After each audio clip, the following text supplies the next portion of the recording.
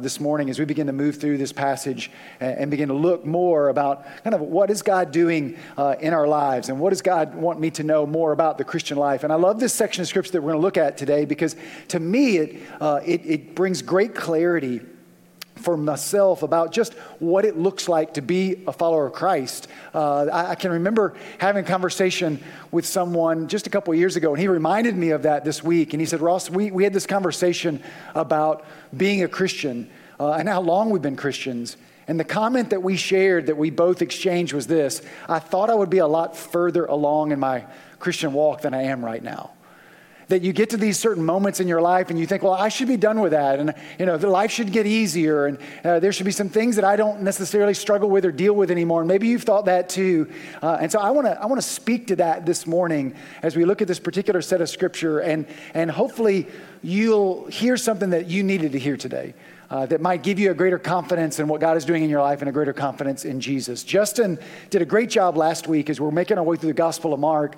In Mark chapter 9, covering something that we call the Transfiguration.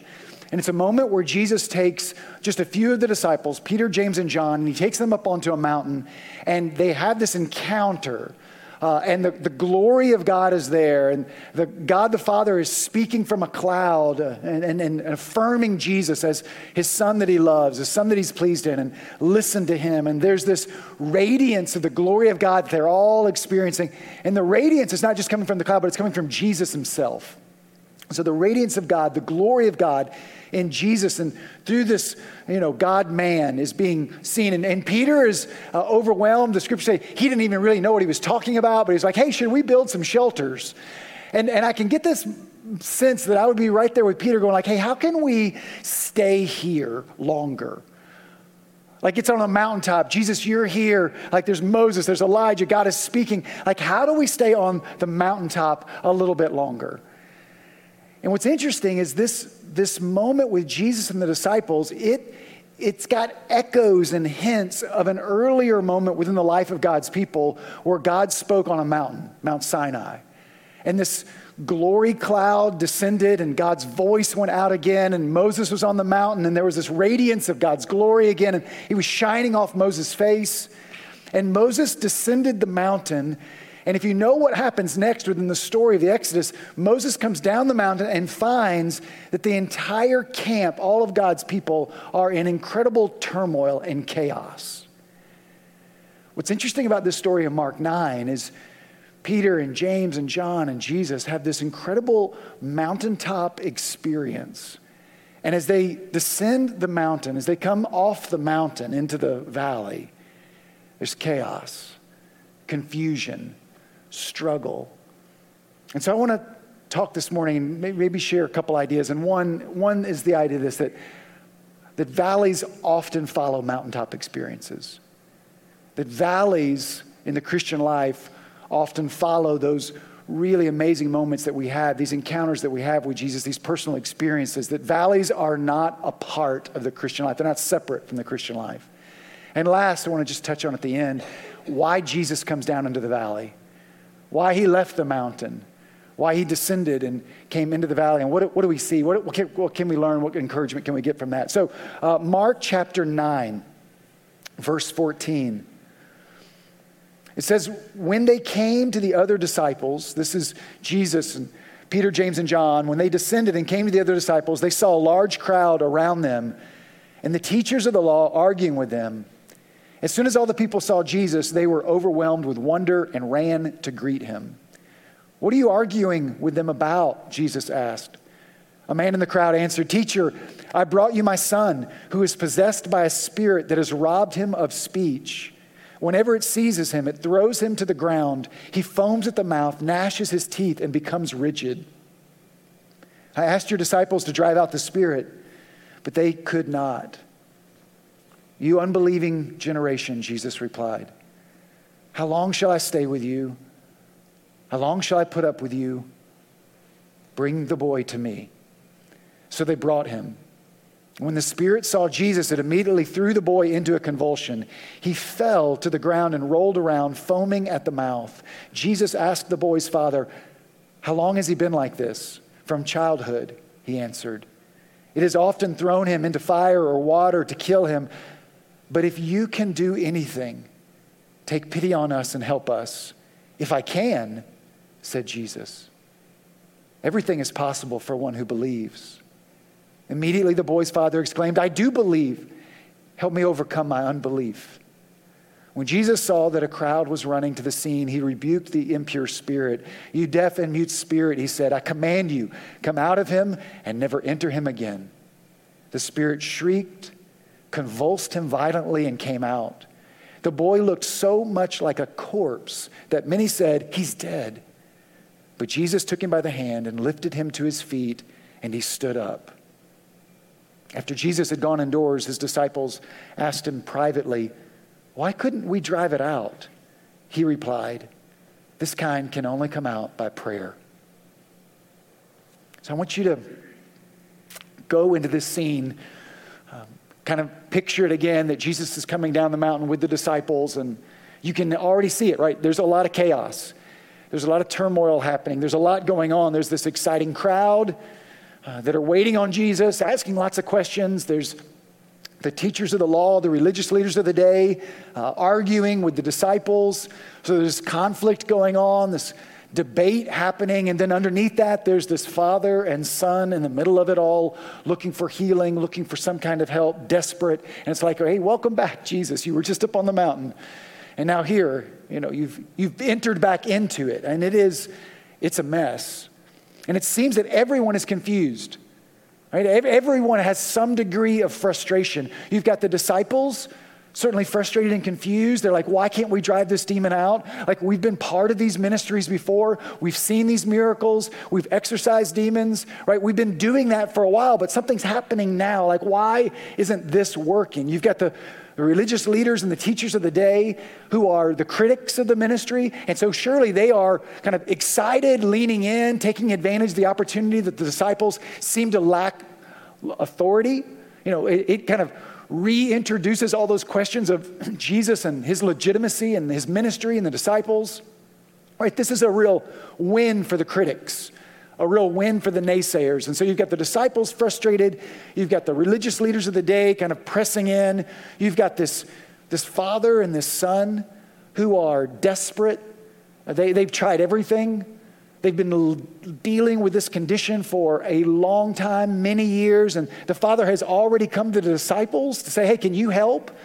And the disciples try to, but they can't. And so he's hanging on just barely, wondering if anybody is going to receive the healing that other people have been healed. Why not me? Right? He's clearly seeing there's been plenty of people that have been restored miraculously by the disciples, by Jesus. And so what about my miracle? What about my son? And Jesus is even frustrated a little bit. It's hard not to read into this response that Jesus has, that you're like, okay, where is he in this? What's happening with Jesus? Verse 19, he says, you unbelieving generation, Jesus replied, how long shall I stay with you? How long shall I put up with you? And bring the boy to me. I think the questions that Jesus asks they kind of hang out there. In other words, when will you really believe? When will you see what's going on? When will you recognize it? I think Jesus he's pointing at something more than just our limited humanity. He's not giving the people really a pass that they don't see what's going on or they don't recognize it just because they're human. But he's saying there's unbelief, there's resistance here. There's something that you're not recognizing. And Jesus says, how long? Right? How long are we going to continue to argue?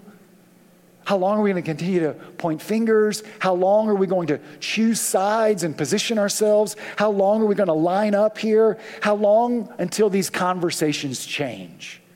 You can hear that. I mean, he's moved. He's grieved by what he sees. How long until we see Jesus for who he is and what he's here to do?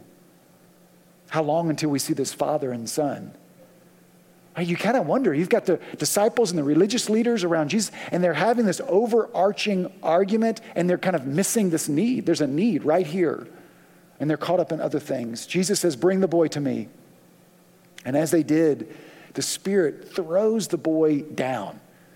He starts convulsions. And Jesus says, how long has he been like this? And Jesus, it's interesting, right? Jesus knows his need. Clearly there's a need here. Clearly something needs to be done. Clearly Jesus can do it. We know the story. Jesus is going to do it. So it's fascinating to me that Jesus stops and asks the Father for context.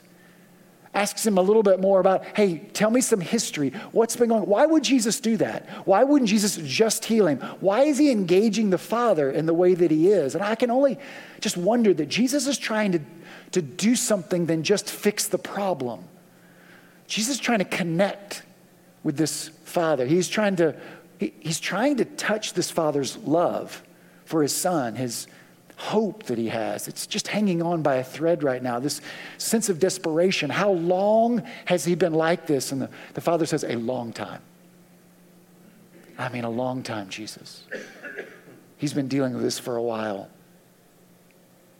And I want you to hear this, that Jesus cares about how long you've been dealing with your struggles. That Jesus isn't unaware, right? There's this interest in what you're dealing with, not just the problem that you have and providing the solution, but how it's affecting you, how it's creating challenges within you with the relationships around you, what you're dealing with, the heaviness on your heart, how long you've been desperate, how long you've carried this burden for something that you really want to see change, for the struggle that you're dealing with. Jesus is leaning in. I just want you to hear him as he addresses this Father on a personal level. The Father says, help us. Help us if you can. And what's interesting about what the dad says is, it's not help us if you would. Like he senses something in Jesus that Jesus would. Like there's a goodness that he's already recognized. His issue right now is if you can. Like I've already come to the disciples. I've already tried everything else. I don't know where else to go. If you can help us, I hope you will. I think sometimes our prayers are a little bit like this when we come to God. That we present our request, we communicate our need, but there's something that we hedge a little bit when we're asking God. God, if you can. Like this has been a situation I've been dealing with for a long time. I've prayed about this already. I've already sought you out. Like you, Lord, you know how burdened this is. You know how difficult this is. And so, if you can. And so we kind of measure our prayers with God at times, because if God doesn't come through, then we don't want to be hurt again. We don't want to be disappointed. And so you can almost kind of sense that hesitancy on this Father to really ask and to really lean in. He's if you can. And Jesus capitalizes on that in verse 23. He grabs that if you can phrase and he says, if you can, said Jesus, everything is possible for one who believes. Everything is possible for one who believes. I would say it seems like a correction. Jesus is offering at least a subtle or gentle rebuke. Jesus is establishing that it's not about my ability, Jesus says. It's not about whether I can. It's not about my power that's unknown here. It's the experience of God through faith, through real belief. That's what Jesus is saying. It brings back into this moment where Jesus is saying, this is an unbelieving generation. And what he's saying is there's all kinds of ways that people are approaching God. There's all kinds of ways that we're trying to get things done. And often we approach God based upon our goodness, our track record, our morality, our spiritual devotions. We kind of line up and list out all of our achievements and things that kind of merit God. Would you please do something? And Jesus is saying, who here will just believe? Believe in the one true God and the Son whom he sent. Who here has just faith to approach God, not based upon what you've done, but based upon who God is? And there's this tension that Jesus is kind of pulling apart of like how we come to God, how we ask of him, how we request him to do things into our life. And Jesus is saying, this generation just doesn't understand. They don't see what I'm doing. They don't see what God is actually accomplishing. That it isn't through goodness and morality and religious effort. When we come to God like that, we miss him. But those who just believe, in what God is doing through Jesus and what Jesus will accomplish for us on the cross and by his resurrection, something more is opened up to us with faith like that. It's not so much whether Jesus wants to heal the boy, he does. And it's not so much whether he can heal him, he can. Jesus is kind of putting it back and saying it's faith that opens up this experience, this greater, that's better. It's what you're looking for.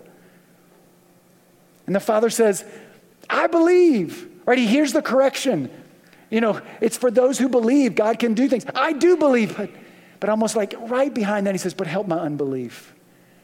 Like this man is caught in the middle between trust and desperation.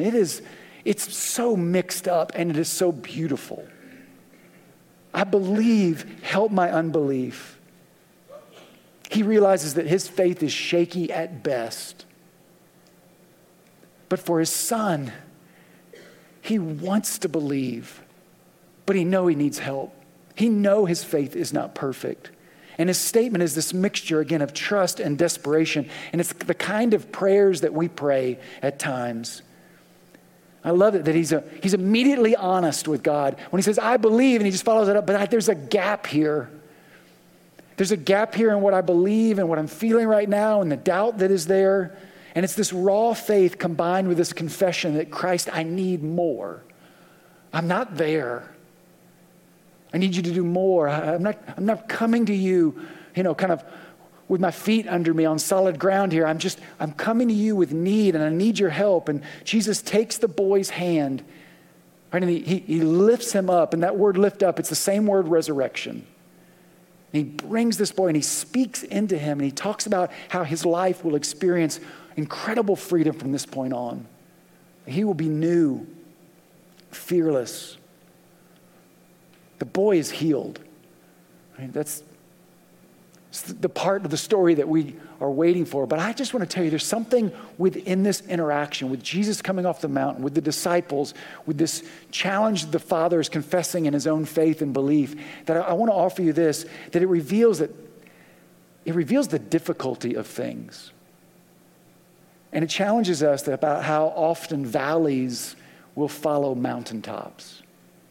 I can remember years of taking middle school and high school students to summer camp. And it was always the experience that we were looking forward to. Like you just knew if we could take that group away for a week, if we could unplug, if we could worship, if we could hear God's word, if we could be in community for that kind of extended amount of time, what always happened is we saw teenagers giving their life to Christ. We saw teenagers experiencing worship and gratitude and praise almost in a euphoric way. And it was that kid whose mother kind of signed him up, made him come, that he was the one that was like, hey, could we stay here longer?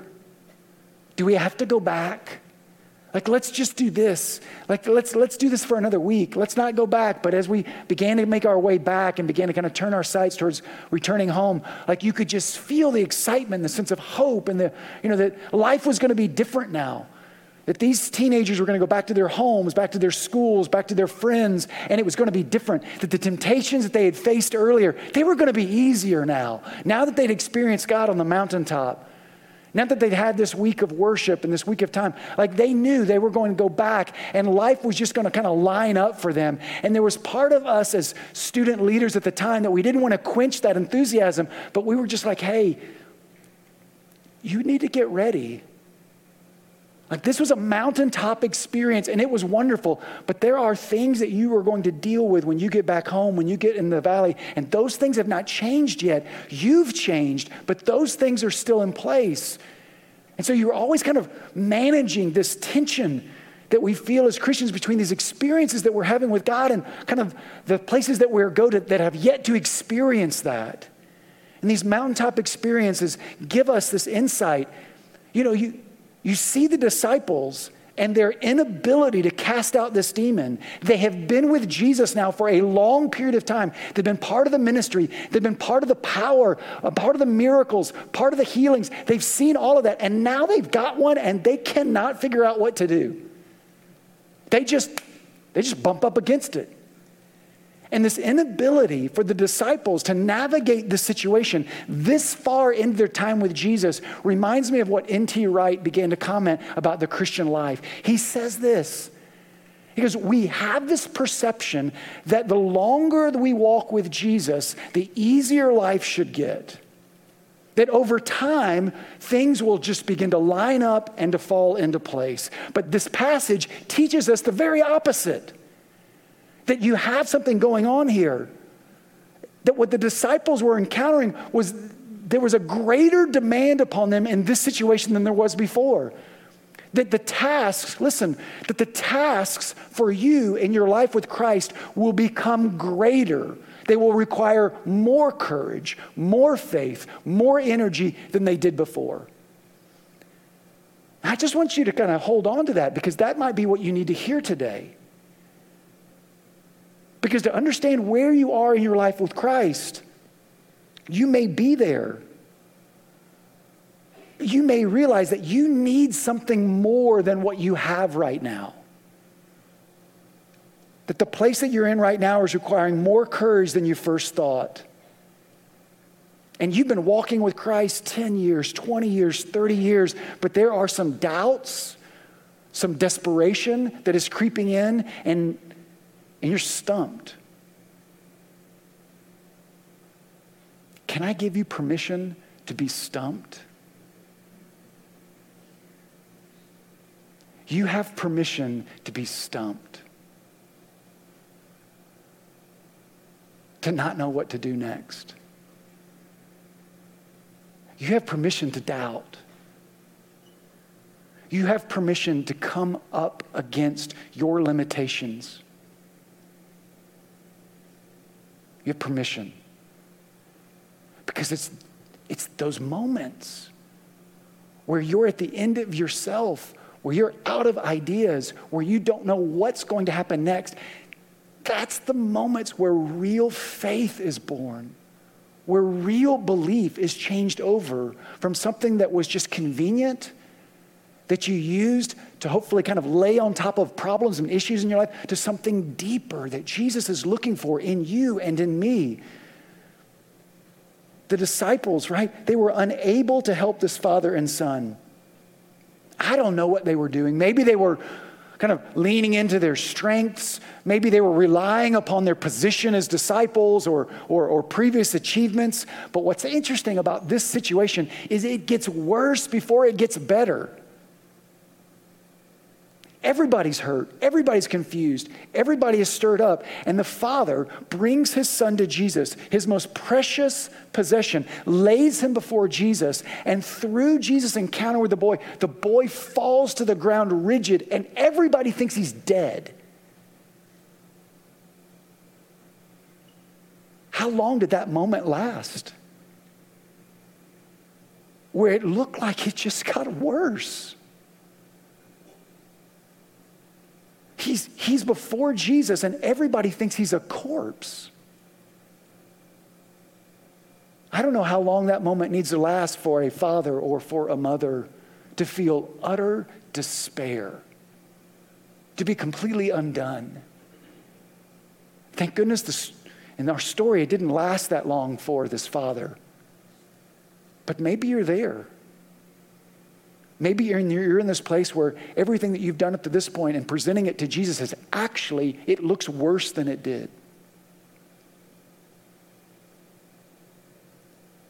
And that tension of our fragileness, that tension of our temporariness, right, where we just don't have anything to offer to the situation. That's the moment where we say, hang in there, hang on. The most hopeful people in this entire group are Peter, James, and John. They just came off the mountaintop. They just saw who Jesus was. They just saw the radiance. They just saw the glory. Like, they're there. And if you've seen Jesus in that moment, if you've had that mountaintop experience, like, it allows you to stay in that moment of the valley where things are dark, where things are confusing, and to not give up. Jesus is making it clear that something more is going to happen here. And the faith that's going to be expressed here is faith it's you and me in our weakness, trusting God in his promises. Faith is this moment where you and I bump into our own limitations, but it leads us to the one that's unlimited. We find that faith is that gap that we live within between not really understanding all of what's going on, but trusting in the character of God. That's the faith that Jesus is looking for in your life and my life. And that's the kind of faith that opens up heaven to us in ways that we could never explain or predict. Jesus is making it clear in this moment where this father is saying, I believe, but I'm struggling. I believe, but it's shaky. What he's saying is, it's not so much the depth of your faith, it's the direction of your faith. It's not so much the quantity of your faith, but it's the object of your faith. It doesn't matter how much you have as long as it's in the right place. If you're putting it on Jesus, it's the right place, even if it's as small as a mustard seed. That faith will change things. That faith will alter things. What we bring, we don't bring our power, we don't bring our abilities, we don't bring our achievement, we don't bring our goodness. What you and I contribute to this dynamic with God of faith and belief is we bring a surrendered heart. The depth of your surrender is what you contribute. How abandoned you are to him. Is he on the throne of your heart and life? God is infinite. And he has chosen to reveal himself through his word and through Christ and to give us an experience of him, but not in full. So even when you think about who God is and what you know of God, his majesty, it's greater than you think. His goodness, it's more good than you have in mind. His wrath is far more terrifying. His grace is far more profound. Like the amount that you understand. And so God will always be a mystery to us in this life. In part, God will always be a mystery to us. And so I believe, help my unbelief. It's this simple and yet key statement of this man saying, I believe. It's the height of heights and help me in my unbelief. It's the strength of his struggle at the same time. It's this place where he's in the middle. And Christians who do not understand this tension of I believe, help my unbelief, may not really be Christians. If you don't know that tension, you just may be young in your faith. Listen, a few more years, a few more struggles, a few more heartaches, a few more valleys, and it's the prayer, it's the right prayer. I believe, help me. Help me, Jesus. We feel it in our gut. The Bible reveals God to us as God wants us to know him. And as it provides answers, it provides questions as well. Let me show you what I read this week. It says, the Bible gives everything we need, but not every answer. All the necessary truth, but plenty of room to wonder.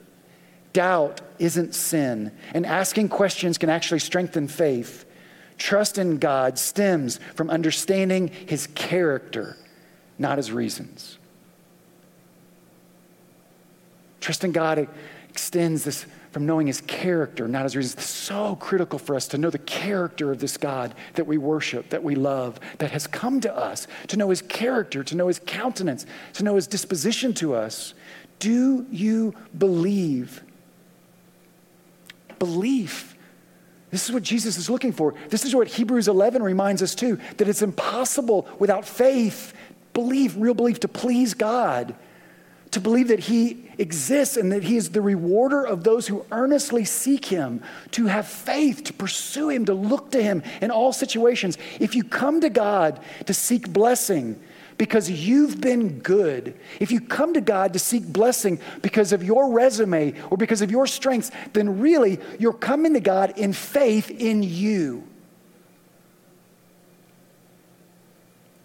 But when you come without faith in you, but faith in Jesus, heaven opens up.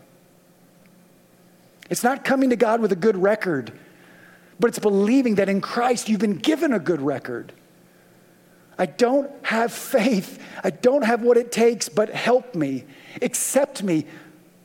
Accept me for not for what I am, but for who you are. That's this That's the beauty of what Jesus is offering this man and what he's offering for us in this story. And I think it's what Jesus highlights even in an indirect way with the disciples. As the disciples get away and they're like, well, why couldn't we cast out that demon? They pulled Jesus aside and said, like, we've been part of this. We've cast out many. We've driven out many demons before. Why couldn't we cast this one out? And what's interesting is they tried to cast out a demon without praying.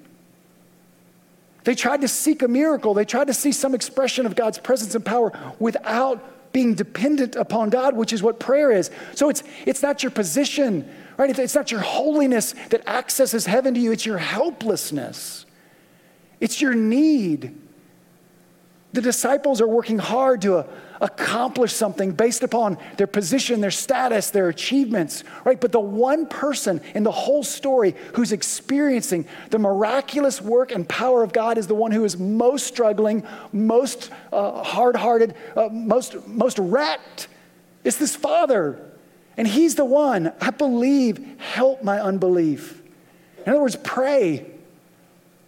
You get to those spots where you don't know what to do. You get to those spots where you're stumped. Lean in to Jesus, into your contact with him. Let your weak faith cling to a mighty God.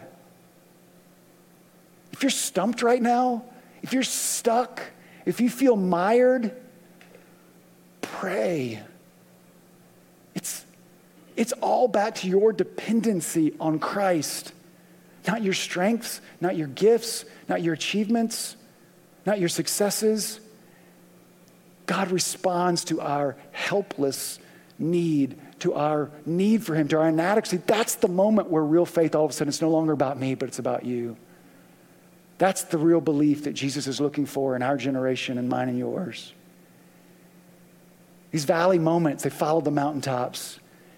I think to give us another chance to be humble,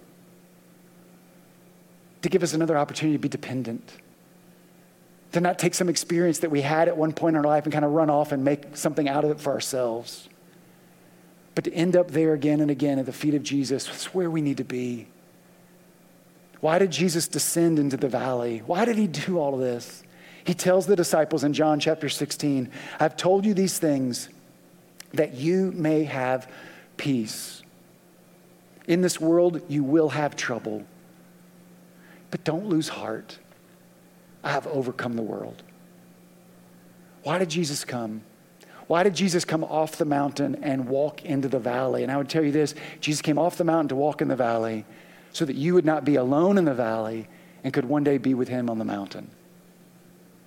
Jesus leaves the light and glory of heaven and the mountaintop and descends into our darkness and helplessness so that darkness will not be the end of us. That there is a moment for every believer where the light and life of the resurrection comes and Jesus will take you by the hand and will lift you up into something better, renewed, remade, reborn, and to be with him forever. And there is a day coming where every tear, where every pain will be wiped away and we will actually live within the light of the radiance of Jesus himself. We won't even need the sun. We will bask in his glory and be with him forever. That's what's coming. That's what Jesus is accomplishing for us. And that's what we hold on to, that things are truly going to be different. Jesus comes down the mountain and walks in our valley so that we don't lose heart, that we don't give up, that we might have a chance to experience real faith. Let's pray.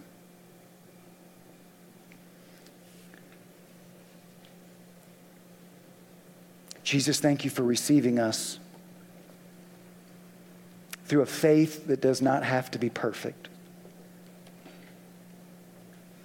Thank you that you are not moved by our achievements, by if we have it all together, but by our faith in you, Jesus, in who you are and what you've done. Let us confess again that through God, all things are possible. God, let those possibilities begin with our own hearts this morning. That if we are really going to come and really going to seek you, to present our requests, our needs before you, to ask for your help, that God, you help us to truly believe. to surrender, to give our lives and our hearts to you. God, let that be the greatest expression of a believing generation, is one that is completely surrendered and deeply given to you. God, would you draw us to that important transformational work? Would you lead us, empower us by your Spirit? Let our lives come before you. We need more of you. Let us give ourselves to you wholeheartedly. God, today could be the day where it's not just the things in our lives that need to be fixed or changed, but God, maybe today's the day where our hearts get changed, where we get renewed, believing that you really can do anything in us. Let our faith be real and true, not trying to come to you in our strengths or our achievements, but in our need. Help us, Jesus. Help us to believe deeply. We ask by your word and by your Spirit, we might leave here with more faith, that we are needy. We need help. And in that place of need and limitations, that we would believe that you are the one who can meet those needs, that you are our help, our ever-present help in times of trouble. We pray this. We worship you. Let our heart have a chance to express this, to confess this through what we're about to sing, that Jesus, you are the one we need.